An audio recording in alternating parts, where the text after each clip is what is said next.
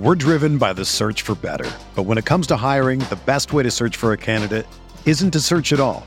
Don't search, match with Indeed. Indeed is your matching and hiring platform with over 350 million global monthly visitors, according to Indeed data, and a matching engine that helps you find quality candidates fast. Ditch the busy work. Use Indeed for scheduling, screening, and messaging so you can connect with candidates faster. Leveraging over 140 million qualifications and preferences every day, Indeed's matching engine is constantly learning from your preferences, so the more you use Indeed, the better it gets. Join more than 3.5 million businesses worldwide that use Indeed to hire great talent fast. And listeners of this show will get a $75 sponsored job credit to get your jobs more visibility at Indeed.com/Blue Wire. Just go to Indeed.com/Blue Wire right now and support our show by saying that you heard about Indeed on this podcast. That's Indeed.com/Blue Wire. Terms and conditions apply. Need to hire? You need Indeed. Hello, I'm AbbyX Toycat, and welcome back to Deep in the Mind. Today, I'm incredibly excited about my guest because he's someone who actually helps to develop Minecraft, so there's some really interesting conversations about realms and parity and about everything to do with that we can actually have a real talk on, and so that is what the next hour or so will be. Let's jump into it. So David, you are one of the 2 dev leads for Minecraft Realms. Yes, I'm dev lead for the Realms client. Yeah, that... Play on your consoles and your phones. Which is kind of the big thing. And also, you have done other things at Mojang, right? Yes, I've been at Mojang since 2018, and I worked on, authentication, identity, like signing in, what's your account, all that sort of thing. I've worked on Realms. I've also dabbled in other stuff as side projects. I fixed a couple parity bugs for a while. The hotbar one, right? The seagrass color. Yeah, the hotbar. Oh, yes. Therefore, you've immediately won the respect of everyone here. Like, okay, that's that one. The moment someone points it out to you, you can never unsee it. And so, thank you. You are our collective heroes. Was it? Yeah, someone pointed out to me, and I'm like, I see this is off every time I play the game. So that one wasn't even that hard to fix. It was just like one of those bugs where it's like, okay, something else is crashing, and the hotbar is off by 1 pixel. Which one? Let's fix the crash. So it wasn't my ownership area. I was busy with other things. So I was like, I can swoop in and fix this low priority but high visibility bug. That's actually one of the things that I think is impressive about what you're doing with Realms, is that every single big priority bug you would assume is like, this server is accidentally billing someone, this server is accidentally crashing, and you're managing to stay on top of all of those, make a reliable service. But also, you say that the service is now a lot more hack-free than it has been before, and that is something that I thought was really exciting. Yeah, there's a lot of different things that you want to balance. It's just like in vanilla game development, they're trying to balance like, well, creative players really like this, and people who are roving adventurers really like that, or people who are really into Redstone like something else. Realms is the same sort of thing. There's different types of people that have Realms. Sometimes it's people like me or you who are very invested in Minecraft, and maybe we have these servers with lots of people playing on them. Then sometimes you have maybe a parent with kids, and the kids like playing Minecraft, and the parent doesn't really care about Minecraft. They just want to, pay for a server for their kids to play on. So you got to take all of it into account. And then you also have to balance like service reliability issues with things like, hey, it's been a while since we've had an exciting new feature. Let's add a new feature that's going to draw attention and get people excited. That to me is the fun thing about Realms, is you're operating with all of the Minecraft default constraints, but you're also trying to build on top of it. And I think your job sounds like it has a lot of different fun elements to it. Because Realms isn't just one service, right? It's really 2 very different, services for 2 different games. And they have very different expectations of what you get with a realm. I always remember that the Java version just has a bunch of maps that are rotating in and out. Whereas with Bedrock, it's Realms Plus, so there's a bunch of marketplace maps that you get, and even texture packs and skins and all that stuff. So I was wondering, when you consider adding a feature, do you have to consider working it for both versions, or do you just, if it's a cool Bedrock feature, it comes there. If it's a cool Java feature, it comes there. How does that work with regards to Realms in particular? Oh, that's tricky. It's a good question. So some things are easy to share between versions. Obviously, from a broad perspective, for Minecraft as a whole, we have this one Minecraft philosophy. So we want you to be playing one game, whether you're playing Java Edition or Bedrock Edition. Obviously, if you have played the game a lot and you know a lot of details about, wait, how does redstone work? Like, oh, quasi connectivity. Oh, wait, but that's here, but not there. Like, there's a ways to go on the complete parity journey. But generally speaking, like if you fire up Java Edition, if you fire up Bedrock Edition, you're like, oh, let me go to an ancient city. Let me run away from a war. Like those are the same experiences you're having. The realms, we would like you to have the same realms experience, but it's tricky because the clients are really different. And for instance, there's some new stuff we're working on for realms where it has lots of new user interface. There's lots of new like buttons and cute graphics and things you interact with, and the whole UI system, which it's actually open source, or UI. You can go look it up, Mojang Studios GitHub repo. But it's a basically runs web pages in a really high performance way, so you can have a web page as your game interface. Oh, And so it's this whole big system that's very involved. And then on Java Edition, it's just very different. They have a very old legacy UI system. So like you build something in Bedrock, it's like, oh, I can't directly port this over. mm-hmm. Whereas, other areas of the game, we've made a lot of effort to make it so you build it once and you can mostly move it between the versions. As far as Realms, the service side, so where you're spinning up these virtual machines that are running a dedicated server, well, there's a lot of similarities between how the Java side works and the Bedrock side works. And a lot of that stuff, you're building something new, like, okay, let's build it for both Java and Bedrock at the same time. But there are distinctions and some stuff, like the way you initialize a realm is a little different between Java and Bedrock. If you do a purchase, like in Bedrock, you're buying it in the game, and then you get sent to your platform store, like the Apple Store, the Google Play Store, and you're spending money there. In Java, you're going to Minecraft.net, and you're buying it on our webpage, and then you get forwarded to the game. The most interesting part of that, because I do agree the whole store UI, like there's so many parts of that you accidentally realize when it goes wrong, like, oh, this was meant to hook into Xbox Live, or this was meant to hook into Nintendo Switch Online. So those are always interesting spots when you see those.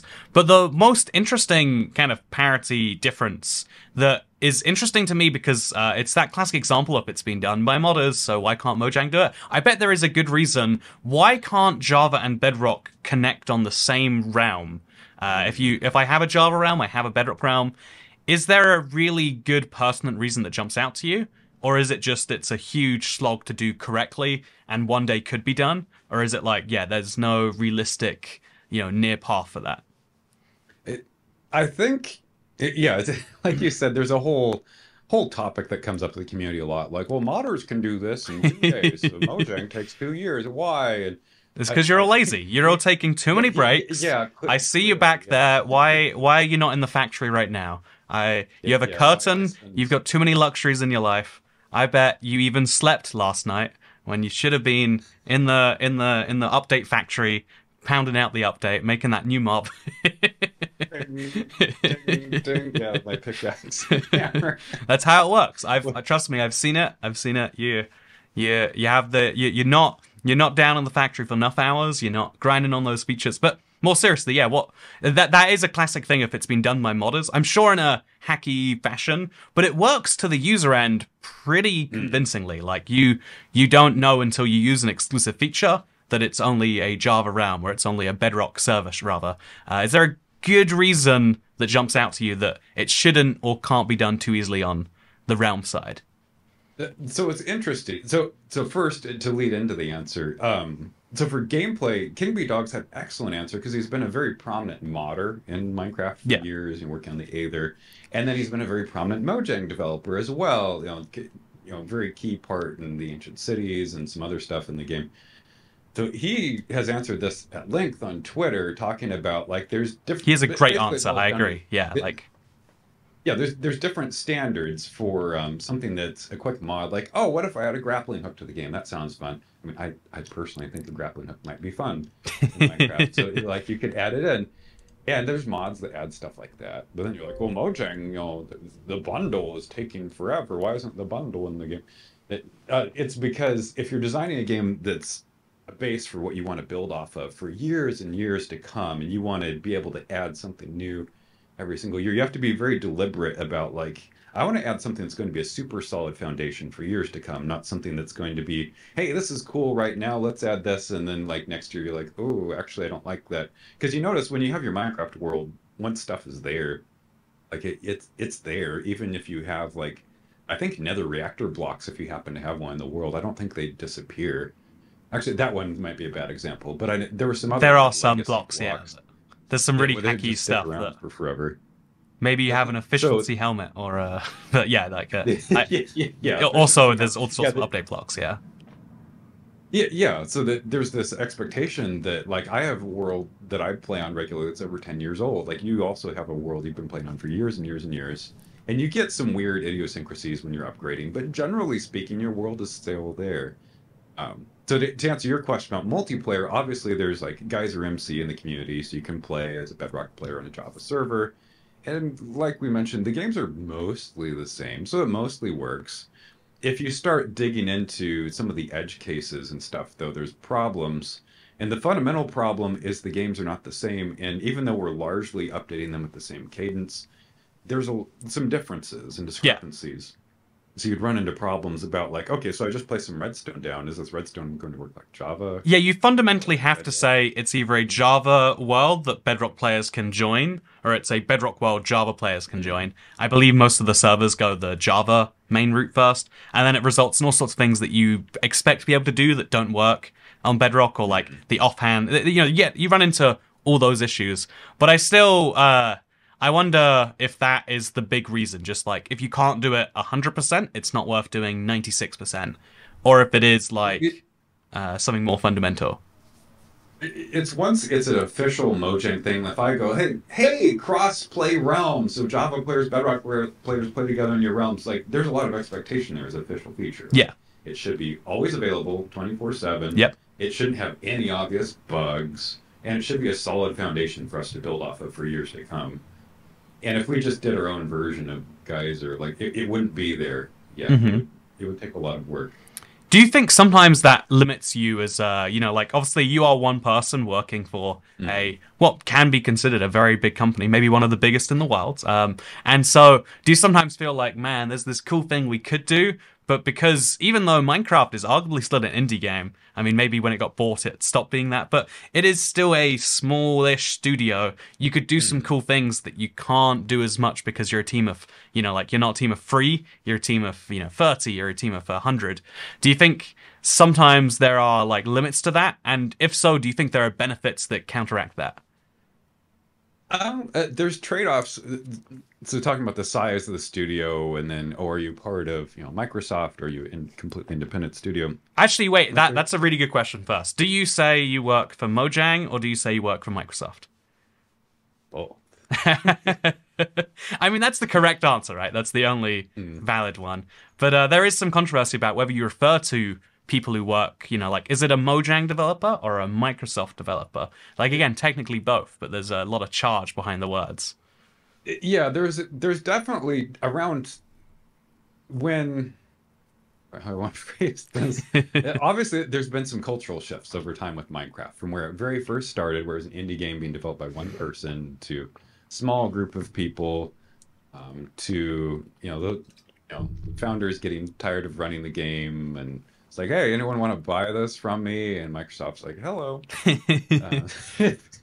And then, Microsoft, now it's part of, Xbox Game Studio. So you can imagine as the team grows in orders of magnitude and size, and then in context of where the business is, there's some cultural shifts that happen. But where we're at right now, Mojang Studios is everyone, both in, we have the two big offices in Stockholm and Redmond, but there's also a lot of people scattered all over the place, all around the world, literally. And everyone is Mojang Studios.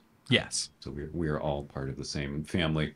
But then, I'm also a Microsoft employee. I have a Microsoft employee badge. You go work in a Microsoft building, get a Microsoft email account. So I'm very much a Microsoft developer as well. So that's how you think there are some people who are still Mojang and still technically Microsoft, but way less integrated in, especially you maybe might say in like, if you're around the world remote, but maybe even like in the Sweden office because it's not as built into a Microsoft building? Or do you think that even that distinction is?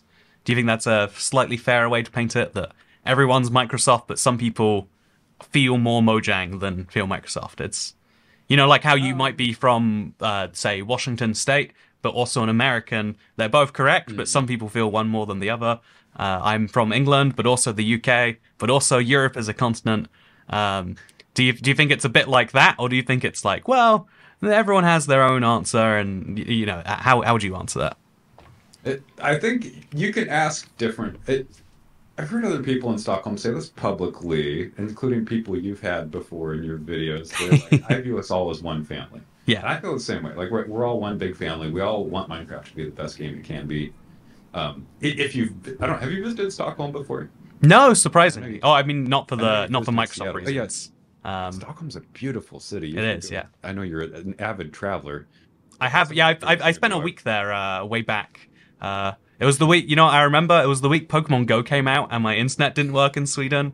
And I was just like desperately like, come on, I just want to play this game. But yeah, I've been to Sweden. It's beautiful, I agree. Absolutely. Yeah. Seattle, Stockholm, they're both very beautiful cities in their own way, but that there is, each has a unique culture, Yeah. the American metropolis, the very European. It's more people pooping on the street in one, and there's a few more people, but but in exchange you get, much better fast food for, so it's ups and downs.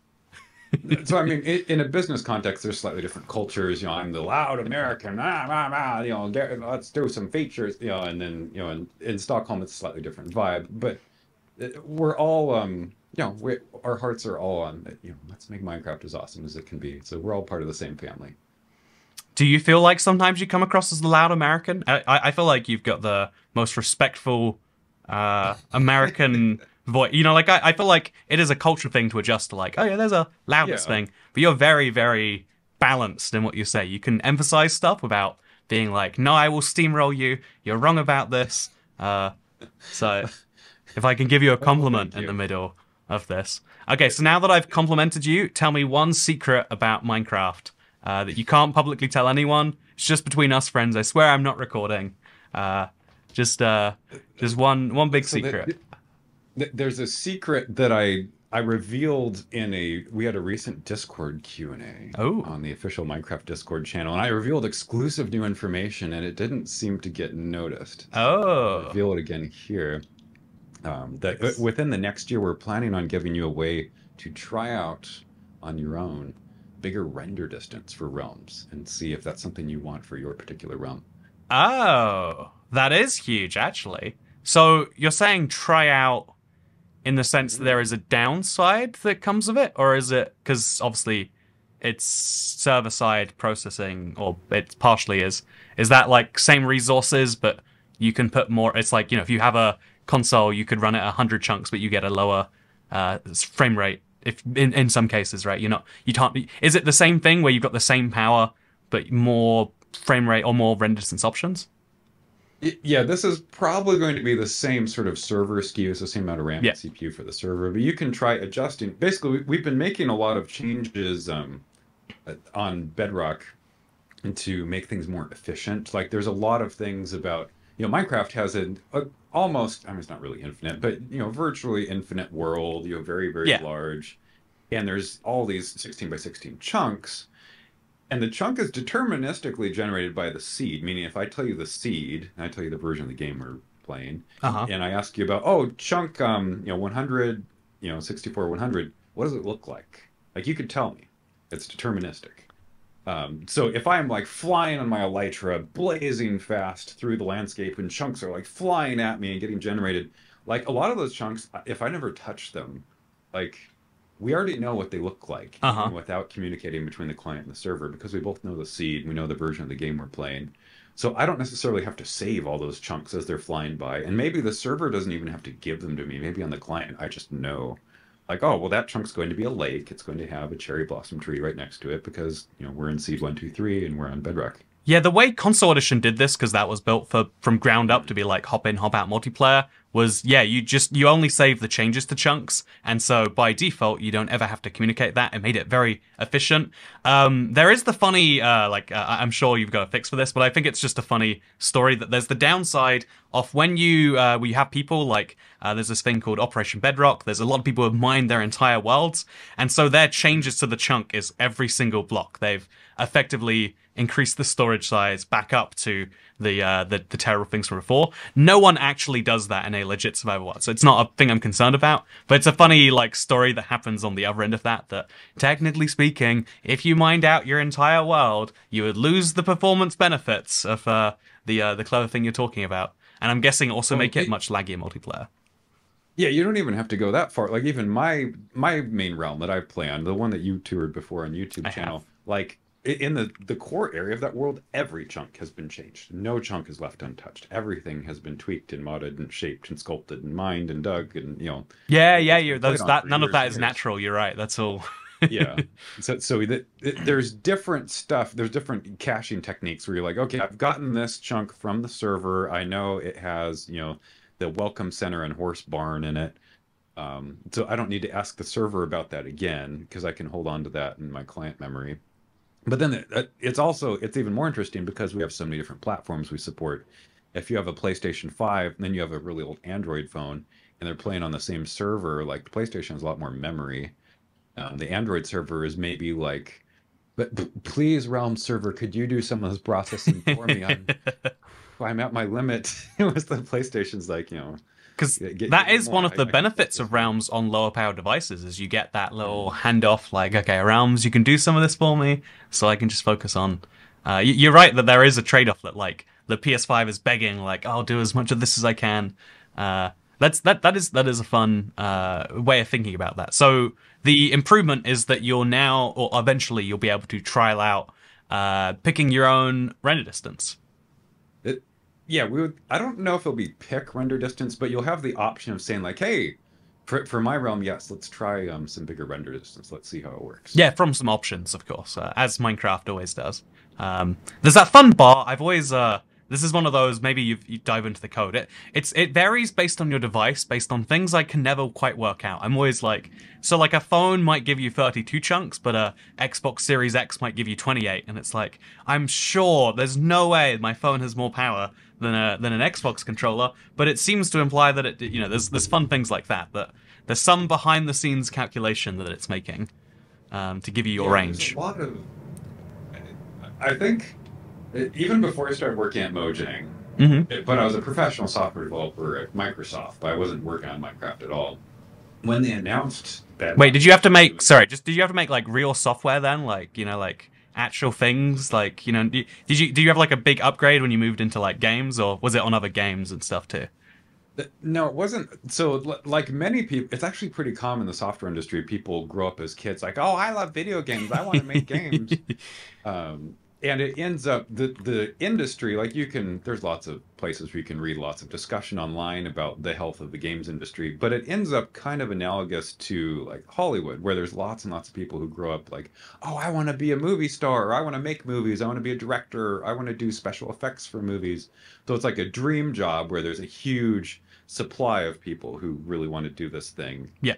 And you end up with, some of these jobs are kind of rough, because there's this glut of people who want to do them, so the actual job might be kind of terrible, and maybe you're better off doing something else. Yeah, the way I've heard it described is you'll have like maybe triple the salary for a regular job and way less ridiculous expectations. Because for a dream job, you can crunch those people till they die. There's for every one man that falls, 5 can take his place. But whereas like it's a bit different in other industries. So that's where you started. You start in like just real software, and then kind of moved back. Not to imply that Minecraft isn't real software. It's the best software. I started in the games industry. I was working at a game company. I was working on their level editor and stuff when I first started. But it was, literally like you get paid half of what you would get paid to do something else. And the hour expectations are, oh, you should work twice as many hours. And eventually I was like, this isn't that great. This isn't everything I hoped and dreamed it would be as a bright-eyed child. So for a while I was working on business software. I did I worked on like Windows Mobile and stuff like that, Windows Media Player. But I spent quite a while working on Microsoft Dynamics CRM, which is software to help salespeople sell more stuff. Oh, And like they have Salesforce is the equivalent, I'm guessing. that's the arch nemesis of Arch nemesis. They're your Zoom to your Microsoft Teams, or yes, the yes, Roblox to your yeah. Minecraft, or Oh, yes. appropriate But I response. mean, Oof. you go to like they would have conventions and stuff. You think of Minecon. There's like an equivalent like sales convention, and you go there and like all the people there are like, I have this Canadian flooring business, and we sell heated flooring to people up in Saskatchewan, and your software is like the bee's knees, and they're just so excited about what you're building. Yeah, it's like, well, I'm glad I made your day good because that's probably the most interesting part of what I'm working on. Like, yeah, Minecraft is completely different. It's like something I'm deeply passionate about. It's been very meaningful in my life. Some of the experiences I've had with my friends playing on the servers over the years. Do you feel that way a bit So, about yeah, when you go to like any Minecraft event where you're like, yeah, in normal life you're like kind of low key, but then someone's like, yes, your Minecraft realm is the reason I could connect with my son again, and like it's like a localized fame, right? Is what you get at a Minecraft self area. yeah. I'm very curious. So when like we haven't talked about Minecraft Festival in a while. There's kind of this expectation I've seen in the community that's a thing that could happen again.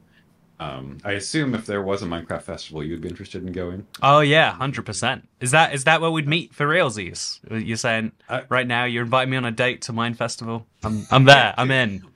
well, I mean, if there is a Minecraft Festival in the future, I will definitely be going, and it sounds like you'll be going, so we'd definitely say hi. Yeah, it'd be great. I'm excited. I genuinely like. Yeah, it's 2016. I think was the last in-person event. Because just as they got, it's such a. This happened in so many industries, right? Like just as they finally announced going back into in person, just about to Yeah. do something, like oof, big global event happened. Who knows what it was? But 3 years of our memory have just kind of vanished for a little bit there.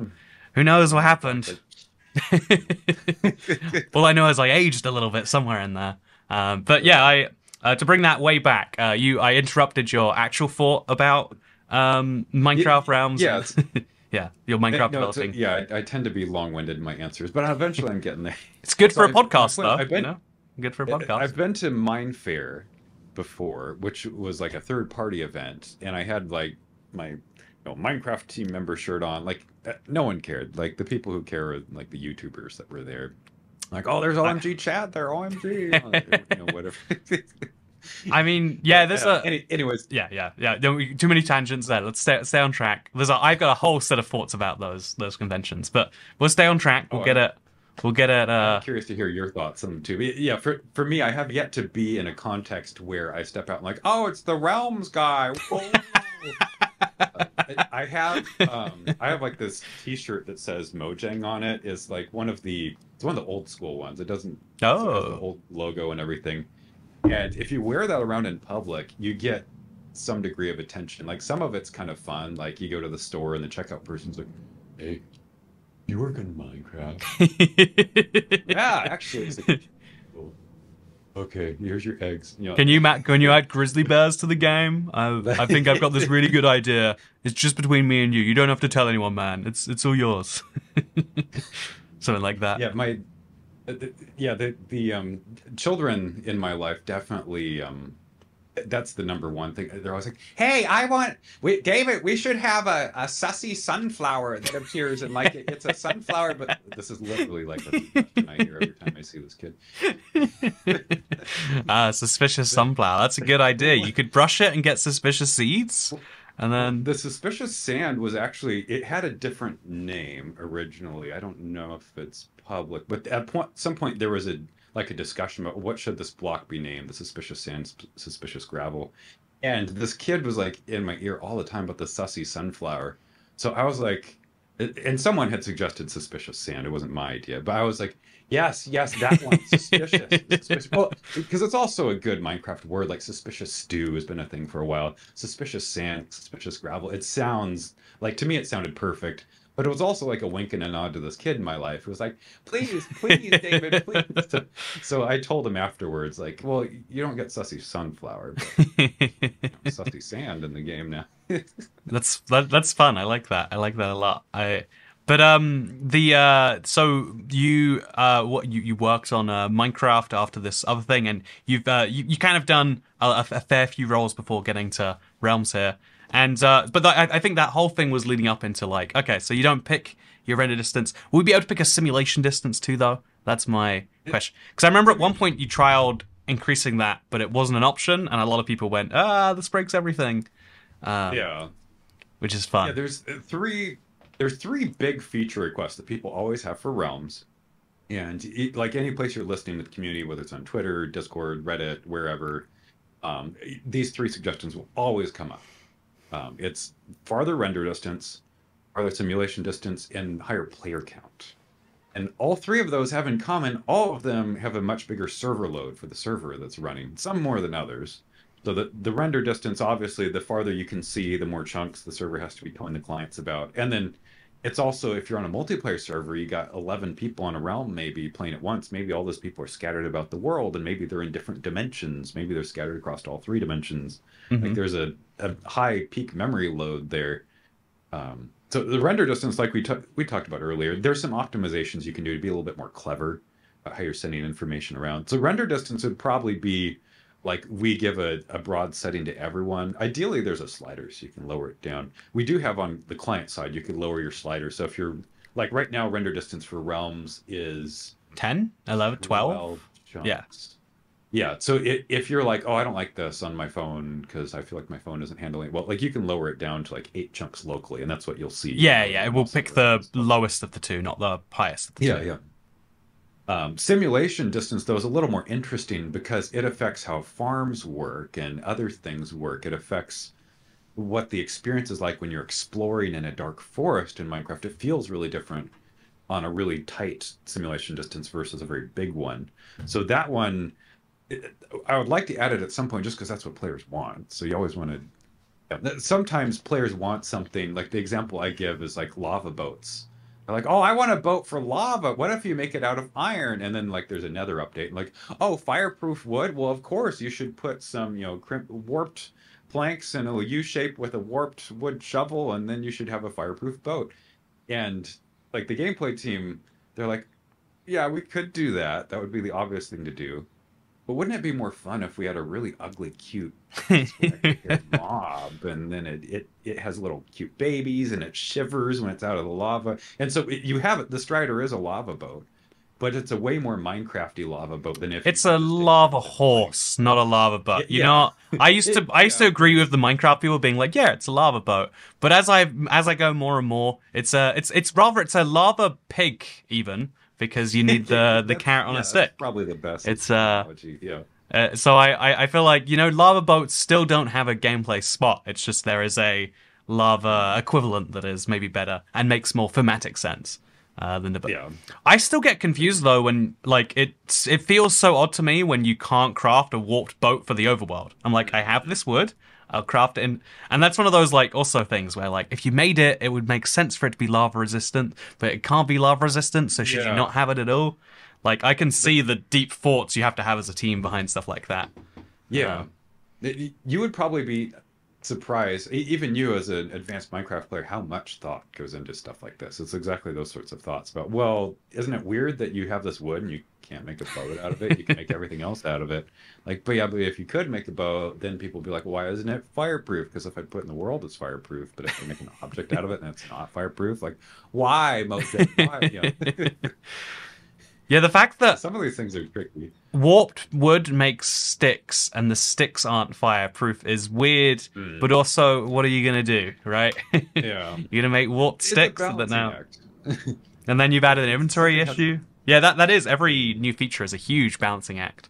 I think that's I think this is like arguably just the scientific method, but I think more people, when approaching stuff like this, should think about it as like, okay, what is the alternative? Not just like what could go wrong if you didn't do this? Why is this being done? More people see something and just think, oh, this was clearly done just to spite me in this one way. But there's always a lot of thought behind bad decisions even. And that's one of the, a lot of bad decisions are good decisions, but a lot of bad decisions are just high thought, way over analyzed, way over built, but still well thought out, just for the wrong reasons. So that's a good point. It's not to say that sometimes changes don't happen and there was effects that we hadn't considered. Like one that comes to mind is Nether portal farm, gold farms in Bedrock. Like there's a certain type of farm where you take a Nether portal and you extinguish and ignite Over it and over. Yeah, yeah. as fast as you can. And it just zombified piglins just rain out of it, and then you kill them and you get all this gold. Uh-huh. And we broke that a couple. It was like, I don't know, maybe a year and a half ago, some time ago. But there was a different bug fix. There was some other bug, like, like Nether portals are just a recipe for bugs. Like for a while, if you ate while you were going through a Nether portal, it's like a bad idea. It could crash your game. Oh, they So we fixed that fixed now, have some they? I still try to avoid eating going through Nev portals. I'm like, what I if do too. this one kept coming back? So maybe it's come back now. Yeah, yeah. Is it still? I don't know. It's never eat while you're traveling dimensions. You know this. Like, That's almost a bit of lore, but yeah, that's funny how that is. yeah, the food goes to a different dimensional shift in your body, and then you just It gets 8 times bigger, and now you've eaten 8 times as many steaks, and now you're over full. yeah. That's the lore. Yes, that's the steak grows. After 8. And so then you have to move, so you're not in the steak anymore. It makes perfect sense, you know. But I love that. But anyway, so to say, like we've made this fix to the Nether portal, but it had the side effect of breaking these gold farms for Bedrock, and people were immediately very vocal about like my gold farms. You hate farms. You hate the players. Yeah, and you're like, oh well, we actually didn't intend to break this. It's a side effect, and that one we reverted like right away. Like it was like a hot fix afterwards. Like, well, here's your gold farms. Here they are. I feel this one because so many farms are built around bugs that probably should be fixed. But then also, if you built something in your world, it's kind of unfair to be like, those hours you wasted, that was for a bug, and not the normal type of bug that we don't fix, the type of bug we do want to fix. But then once you say there are types of bugs you won't fix because it's been so long, now you're saying that bugs are kind of up to interpretation, and you get a really fun debate about, should these bugs even exist? Is this even... I can just emphasize that so much, like the costs and the trade-offs of everything that starts to happen there.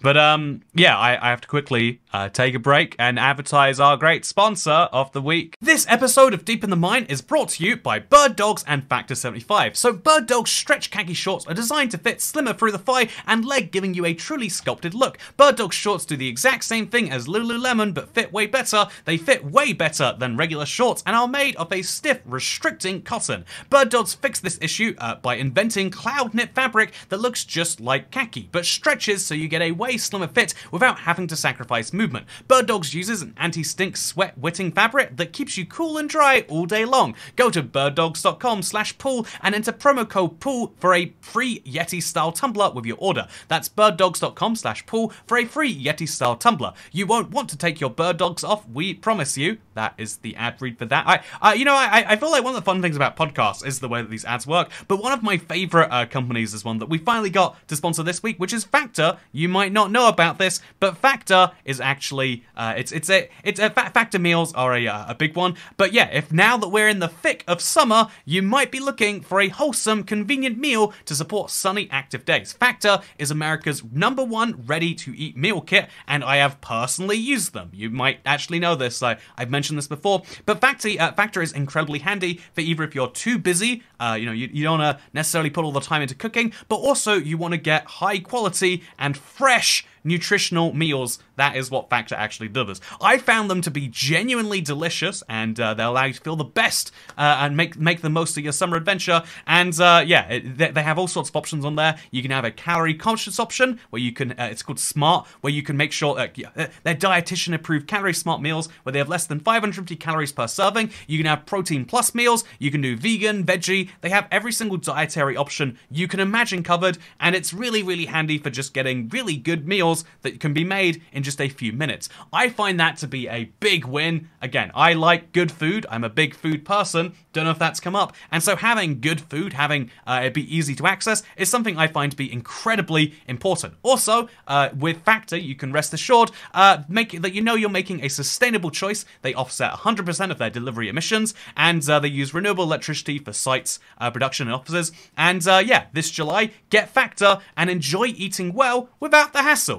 hassle. Simply choose your meals and enjoy fresh, flavor-packed meals delivered to your door, ready in just 2 minutes. Head to factormeals.com/deepinthemind50. Hey, I get my own code. That's right, go to factormeals.com/deepinthemind50 and use code deepinthemind50 to get 50% off. That's code deepinthemind50 at factormeals.com/deepinthemind to get 50% off. And again, I enjoyed mine personally. I would definitely recommend at least giving it a look. It is one of my favorite. I love good food, and I'm not joking when I say these were actually good. I would just not mention quality if I didn't think they were great, but I really, really, really like them. There's a lot of easy to make stuff that just tastes like mush. These meals were all very, very good, and I got to eat them all during one of my busiest weeks while I was in the United States. They don't sadly ship to the UK. It is a US based company, but yeah, if you live in America, give it a shot. It's 50% off, I hear. Where can you get that code? Factormeals.com/deepinthemind50 is what I heard. Anyway, so let's get back to let's get back to talking to David now. Sorry, okay, let's back to Minecraft. This is good. You found a product that is sponsoring you that you're actually passionate about. That's always the sweet spot. Like, I watch a lot of YouTube, and it's always interesting to see like certain genres of YouTube channels be like, brought to you by Storyblocks. I actually use Storyblocks to make, because I didn't fly to Libya to film in the desert. So it's interesting when they have that, and then the opposite is like, obviously it's something this person does not care about, but they just want the money. So I admire that second one more, weirdly enough. Like, I would have assumed, until a lot of people say this, but I assume people prefer it when you're like, yes, this is a money deal. Welcome to the sponsorship reading for Raid Shadow Legends. They are the #1 growing, like, rather than being like, I personally play Raid and it's really, really good. You know, like, I feel like that's the balance is. But I think most people would just prefer you be passionate about things. But then there's like a fake incentive to be passionate about products that you're not. Like, you know what I really love? I love this VPN service. Nothing gets me up in the morning like having my data protected when I browse online. I know it doesn't work, but it feels like it does, and that's what really matters. That to me is the weird incentive in that. Like, I prefer people are dispassionate about the things they're advertising. Like, this is an ad. This is not. You are paid to say this. This is a purely monetary transaction and does not involve my feelings or passions at all.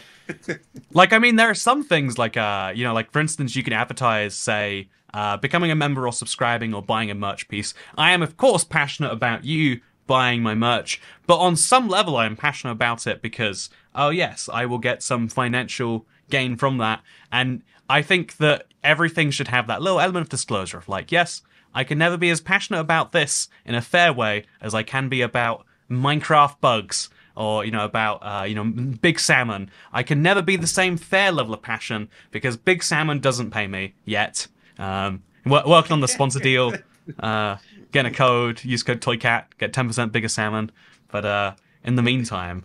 I never thought Big Salmon has kind of this intonation. It's some sort of like broad, like lobbying group. You're in the pocket of Big Salmon. I will be in the pocket of Big Salmon soon. Big Salmon is motivating all my decisions. Big Salmon wants Bedrock to be different because it's in his financial interests. Soon, if he's on both platforms, he'll just become Salmon. He doesn't want that. He wants to stay Big Salmon. Yeah. And it's just salmon. It's not big anymore. What is being Big Salmon if there's not small salmon to be compared against? It's nothing, I tell you. You're right. It does have a little bit of a like big tobacco. It has like a big farmer, Big Salmon. It has the same vibe. I see that. So I want to know a little bit more about piracy. I know it's not your specific focus, and you can only really talk about the general. I mean, okay, give me so give me your thoughts on will 100% parity actually be reached, or is that more of a goal in the same way that I have a goal of living forever, or I have a goal of becoming a trillionaire? Like, I can have these goals, but I also know the odds of them getting there are so close to zero that it's more of a idealistic thing. It just encourages me to eat less rice or eat more rice and, you know, go out to buy lobster rolls slightly less. You know, is it the same thing, or do you feel like you could see a path to 100% parity? Oh, you mean you're not going to be like an immortal brain in a jar? With my $1 trillion that I'll have from all the interest. or maybe just Yeah, inflation. One of the there you two. go. Yeah, it could just compound interest forever. No, parody. It's interesting because there, like you said, there's several levels to it. There's stuff like some things like, oh, what's the recipe for a boat? Like, should it have a shovel? Should it not have a shovel? Like, that's mostly just having the designers think about, well, what makes the most sense? What's the most fun? Maybe the shovel makes sense thematically because you're paddling with the shovel, but practically speaking, have a multi-stage crafting recipe is kind of annoying and obtuse for It's players. 3 steps. It's so many. I get bored midway through crafting a boat, and then I give up and I make myself a chest instead. It's, Yeah, just make barrels. That's all I do. Why can't I float in a barrel? Barrels win. So that's like the easy stage of parody, where it's just we need to make a conscious choice about what the right thing is to do here. Then there's a little bit harder, where it's things like offhand. For Bedrock is my personal parody thing. I want the most. I want to eat food in my offhand. I want to hold torches in my offhand. These are things I do all the time when I'm playing Java Edition. And when I'm playing Bedrock Edition, I can't do them. And this is actually more complicated than you would expect. So roughly once a year, we'll do something called a game jam at the studio, where we get a chance to work on whatever we want. And sometimes it's completely frivolous things like, oh, what if, I don't know, I almost don't want to give examples. Think, okay, an example is not coming to the game. Friendly creepers. Someone had a fun prototype. What if creepers could be pets? And like they fully thought this out. It was very whimsical and fun. It's not coming to Minecraft. It's not an announcement. But I did, one of the things I did was offhand for Bedrock, because I really wanted mending items and tempting items in the offhand. Because the axolotl, fighting with an axolotl is much better if your offhand can hold a bucket of fish, which it can't in Bedrock currently. Of course. So fighting a bunch of underwater mobs with axolotls is dramatically worse in Bedrock than it is in Java right now. Yeah. Strictly because of the offhand. So I did an implementation of it, and that wasn't even full offhand. It wasn't even full parity with Java. And even then, it was obvious, like, there was a lot of work there. If you hold the bow in your offhand, it was looking really weird. It mounted your character's bone in your hand wrong. Like, the trident was really strange, and, like, there were other problems, too.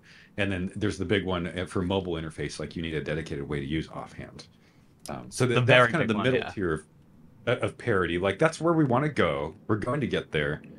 But it's more complicated than it might seem at first blush. The high level... Yeah. Okay. Sorry, just to take I feel like the bigger offhand problem is the game balance that comes with it a little bit, right? Like, they gave the offhand slot a whole second thing, but in exchange, they slowed down the combat. And I feel like that's always the reluctance that was on adding it again. I'd be interested to learn if you feel like that's not the case, because you would know better than me. But that's what I always felt like was part of the reason. I think that is part of the reason as well. I don't know. I feel like obviously the combat's different between Java and Bedrock. That's a whole other subject. That's a very hard one. Yeah, a lot of Java players might even be happy of the Bedrock combat because they'd just be going back for them. Well, yeah, there's people who still play PvP in the pre-combat update because that's what they prefer. And then, you could argue, oh, there's more skill for having this rhythm of clicking right when the cooldown hits. And you watch really high-level Minecraft players have PvP, and you're like, oh, this is really interesting. It's really fun the way they're using the fishing rod to manipulate people, and then axes and crits. And there's so much going on. Yeah.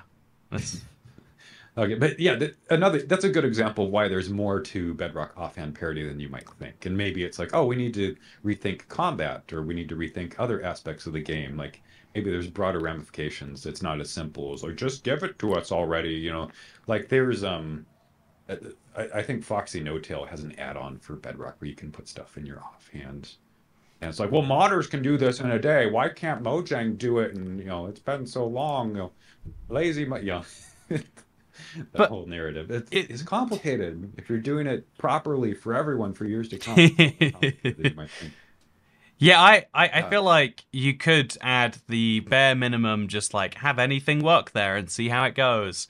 But then I think as a user, the reason that gets questionable is because, like, couldn't you try it in a beta? Can you just let us see? And then we could have, but then the problem is once something goes into a beta, there's a lot of resistance about removing it, and so you got to be careful about what you pick as the first versions in that way.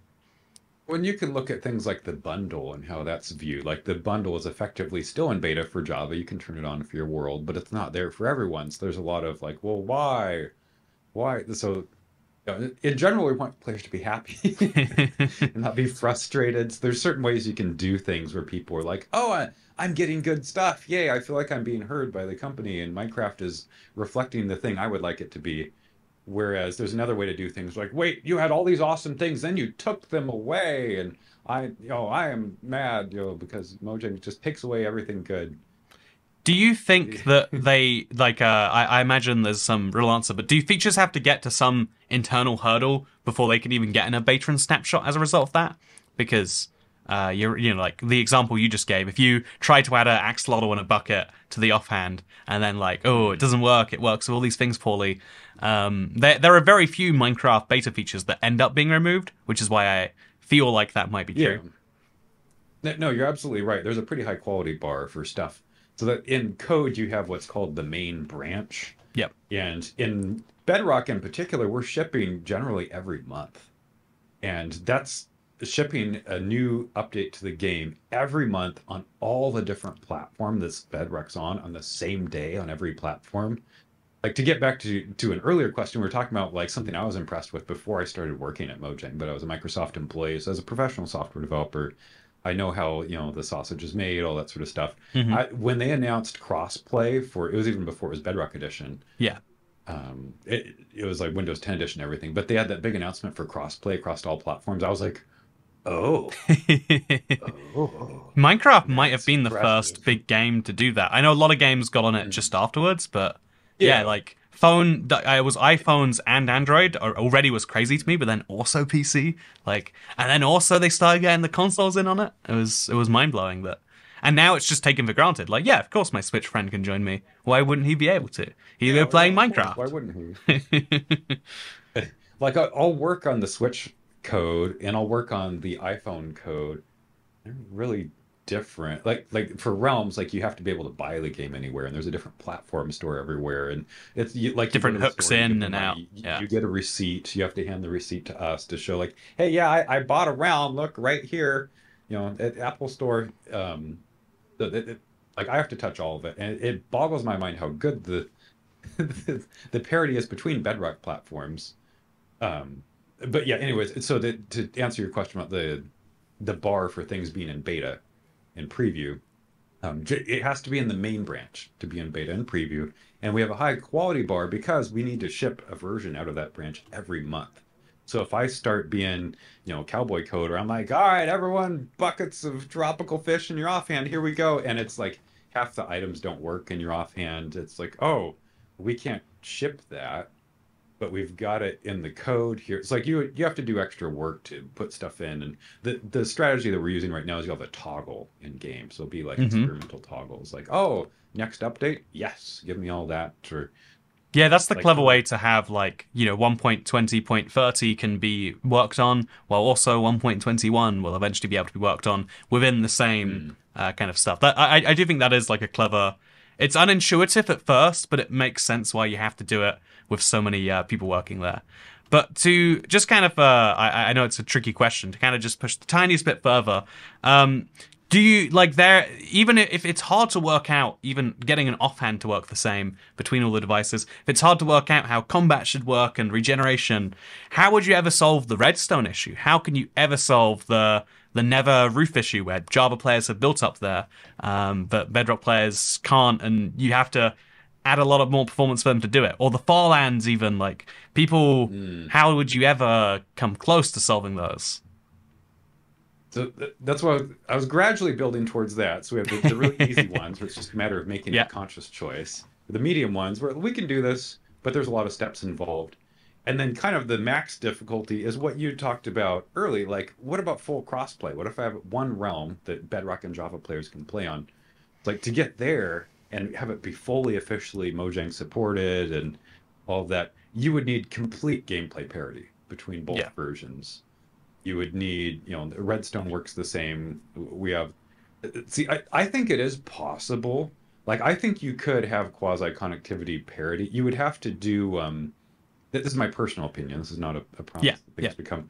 But the way I would do it, if this was what I was working on, I would have like a quasi piston where you can choose, like, do I want a regular piston or a quasi piston? And then I can choose whether I want to make a Jeb door or whether I want And you'd have to a convert piston that. every single piston on one platform to, or Java, let's just say, to the Quasi piston.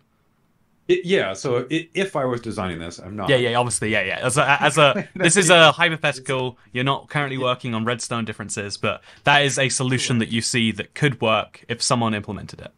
yeah, it's something as a Minecraft fan, it's something I think about. And then as Realms tech lead and dev lead, I think about like, well, it would be nice if you could just buy one realm and anyone could play there. Especially when people see like, oh, I can go on, these custom community created server software, and I have Bedrock and Java players playing together, and we're going to a virtual concert in Minecraft, and why can't I do that on a realm? Like, well, let's think about it. How would it work?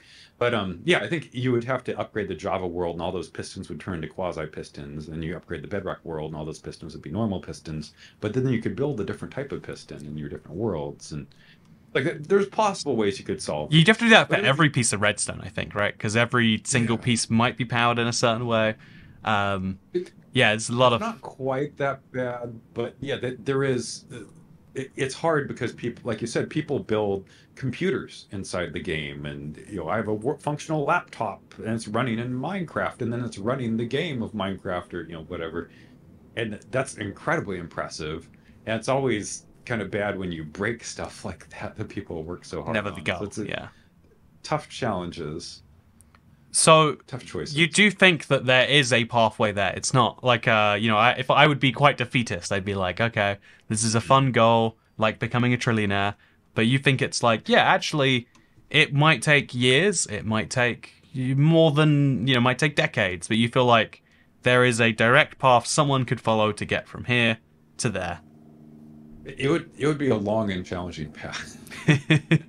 I don't know if we can get there, but kind of the phrasing you hear is it's our North Star. That's our goal. Is like we want you to feel like you're playing the same game when you're Yeah. playing Java or Bedrock. But at the same Are time, I'm you never going to visit the North actually? Star itself. I can go north a lot, but I'll hit the North Yeah, Pole. I won't ever hit the star. yeah, that's true. You just You know. keep going north. You're Yeah, going to be just disappointed on some level. exactly. It's crazy. Wait, I'm back where I started. What's going on?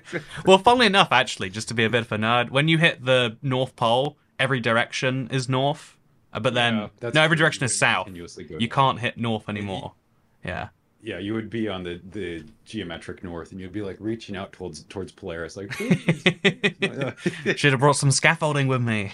Yeah, right. Yeah, scaffolding. We need some air for my cows to float me up there. I feel like so to for a more fun so actually first of all what is something about working at Minecraft Mojang Studios that you think the average person might be surprised by? Because I feel like every career has something like this, and Minecraft developer must be one of the most opaque on inside outside jobs based on the fact that you do 5 minutes of work a day, working on something that could be done in 20 minutes if you're a modder, but you spend years working on it. But jokes aside, like there is this real disconnect between your what looks like's happening and what I assume is what you're doing. So what is something you think the average person might be surprised about to do with your job? It's a good question, and it's something I see a lot because most people at the studio are not on Twitter or any social media, but I am, so I see lots of these thoughts.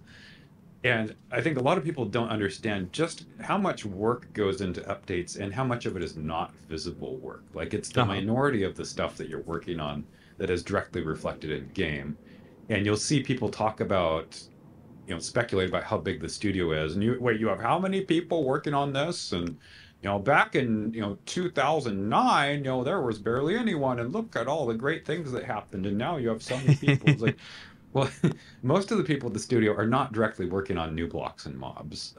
There's lots of people who are doing things like, managing, marketing campaigns or thinking about what type of creeper pajamas should be, in season next year, or working on other projects outside the game, or even like for Realms, for instance, a lot of the stuff we do is not things you'll directly see while you're playing.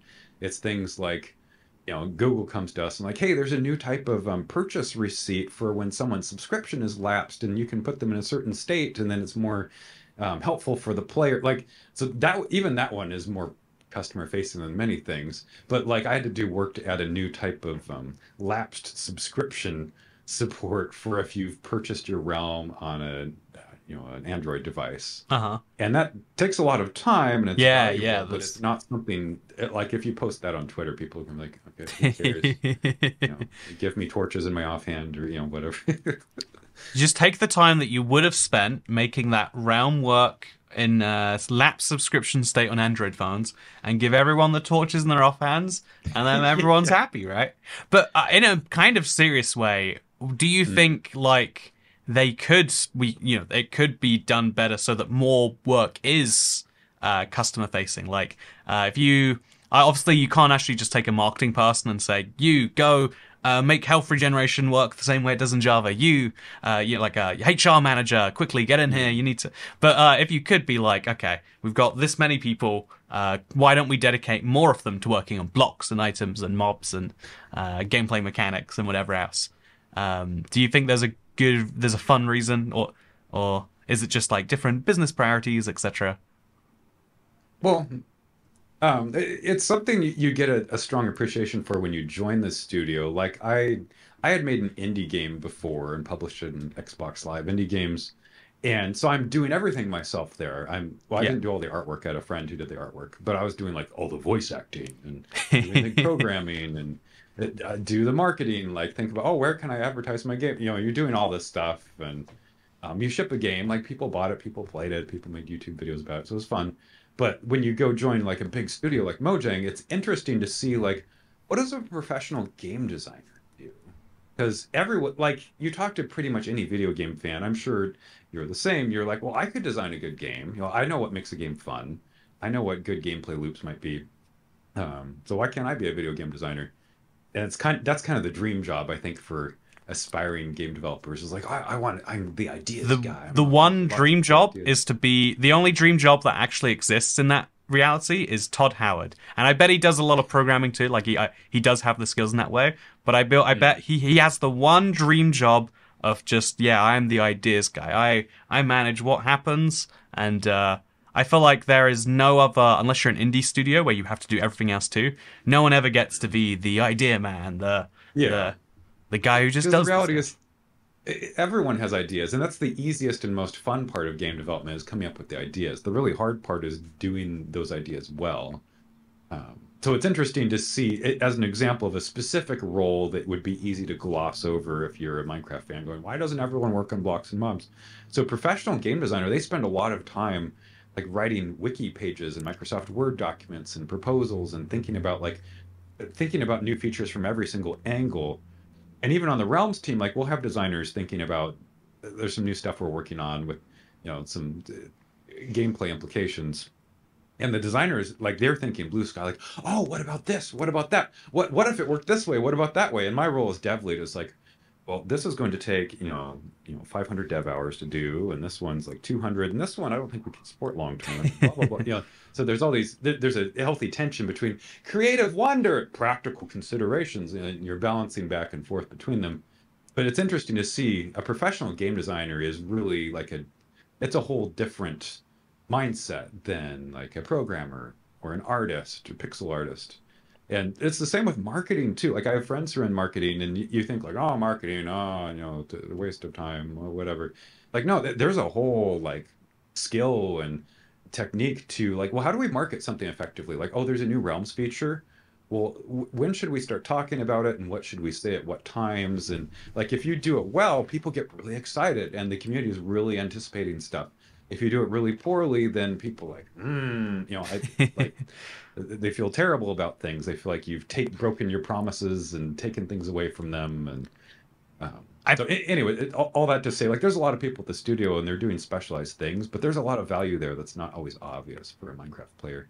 I think the equivalent of that dream job idea where you're like, I want to do this, but actually there's a bunch of other things that go into supporting it, is actually gaming YouTubers or streamers or whatever. As someone who's in that industry, people are like, I like to play games. Why am I not getting paid? I heard this guy makes $1 million a year. Why am I not getting paid for that much? I'm playing way more games than him. But it's like, well, actually, yeah, there's you're really doing a big job of marketing all the time. You're doing this job. You need to be. It's the interesting same thing that like every profession's public facing, this is what it looks like, has a whole stack of things existing below that, the actuality of doing that job or doing that thing. And I think that's incredibly interesting. But I do need to say, it's been an hour. I appreciate you joining me. This is longer than normal. It's been a riveting time. We'll have to share those deep secrets and Mindfair thoughts off camera for now. But before we go, where should people find you? Would you like them to find you? Like on Twitter? I was going. Hopefully not Yeah, at the you can find supermarket. me on Twitter. I'm CornerHardMC. Every place else, I'm just CornerHard. There was already someone who was CornerHard on Twitter, some photographer guy. But even if you go on like Threads, I'm CornerHard on there. I have like a placeholder on there. Oh, nice.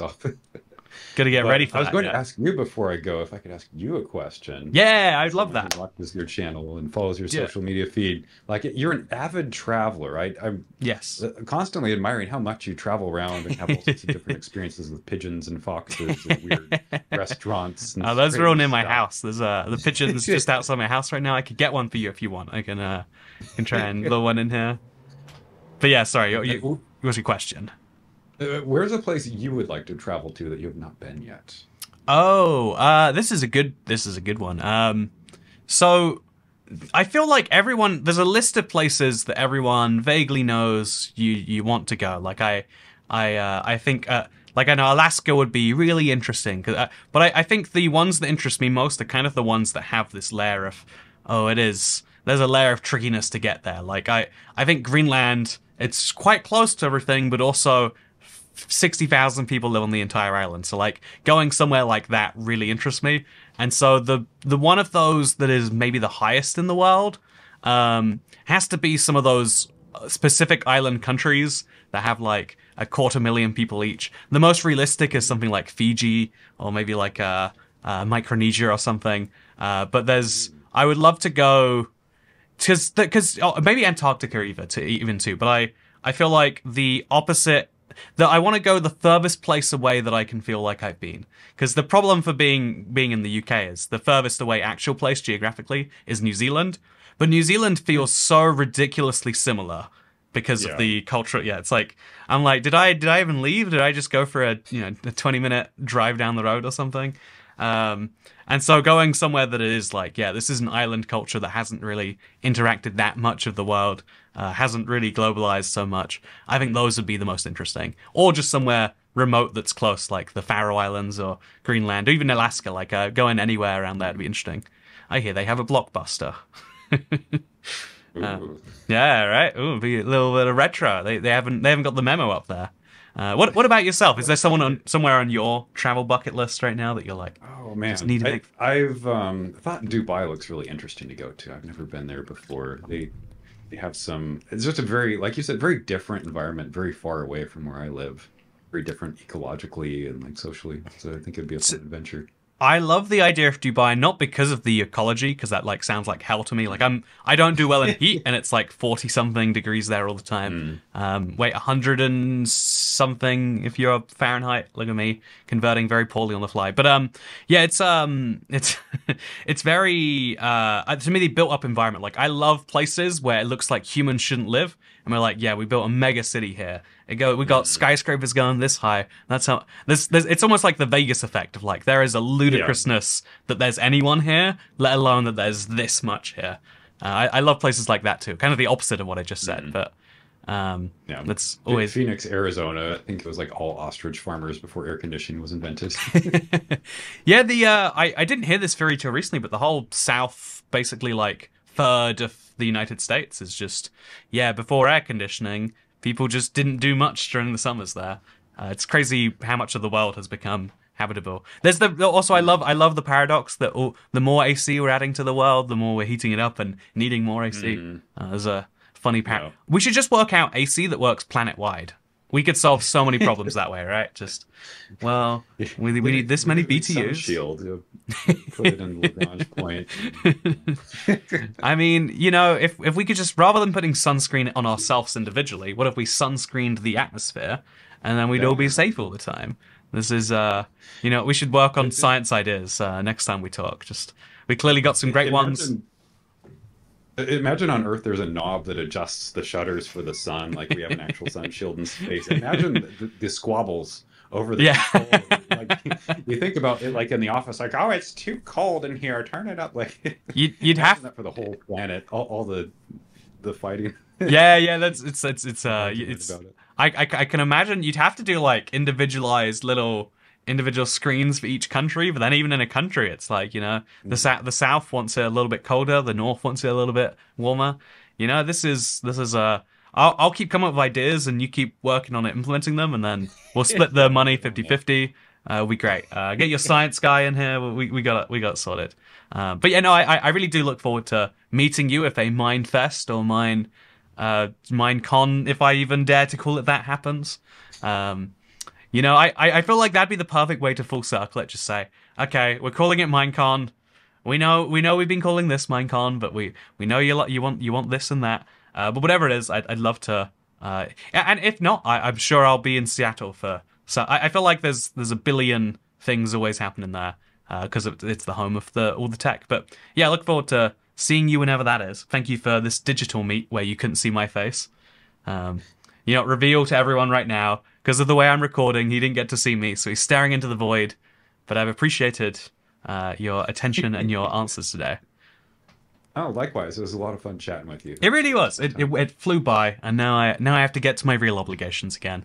But yeah, have a good evening, morning, afternoon. One of those. Such a time difference. Jesus. Yeah, I'm working on dinner, and you're gonna have maybe lunch soon. It's crazy. Anyway, yeah, have a good one. Thanks, you as well.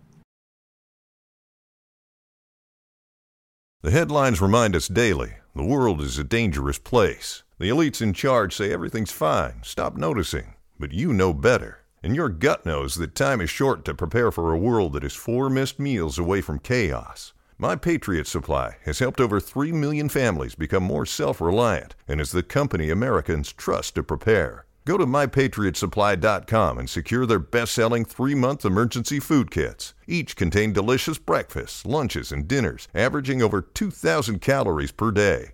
Secure at least 1 food kit for each family member. For a limited time, save $200, plus get free shipping on all their Ready Hour 3-month emergency food kits. You're not ready if it's not Ready Hour Foods. My Patriot Supply also has solar power generators, water filtration units, biomass stoves, heirloom seeds, and critical survival gear. Shop MyPatriotSupply.com today. MyPatriotSupply.com.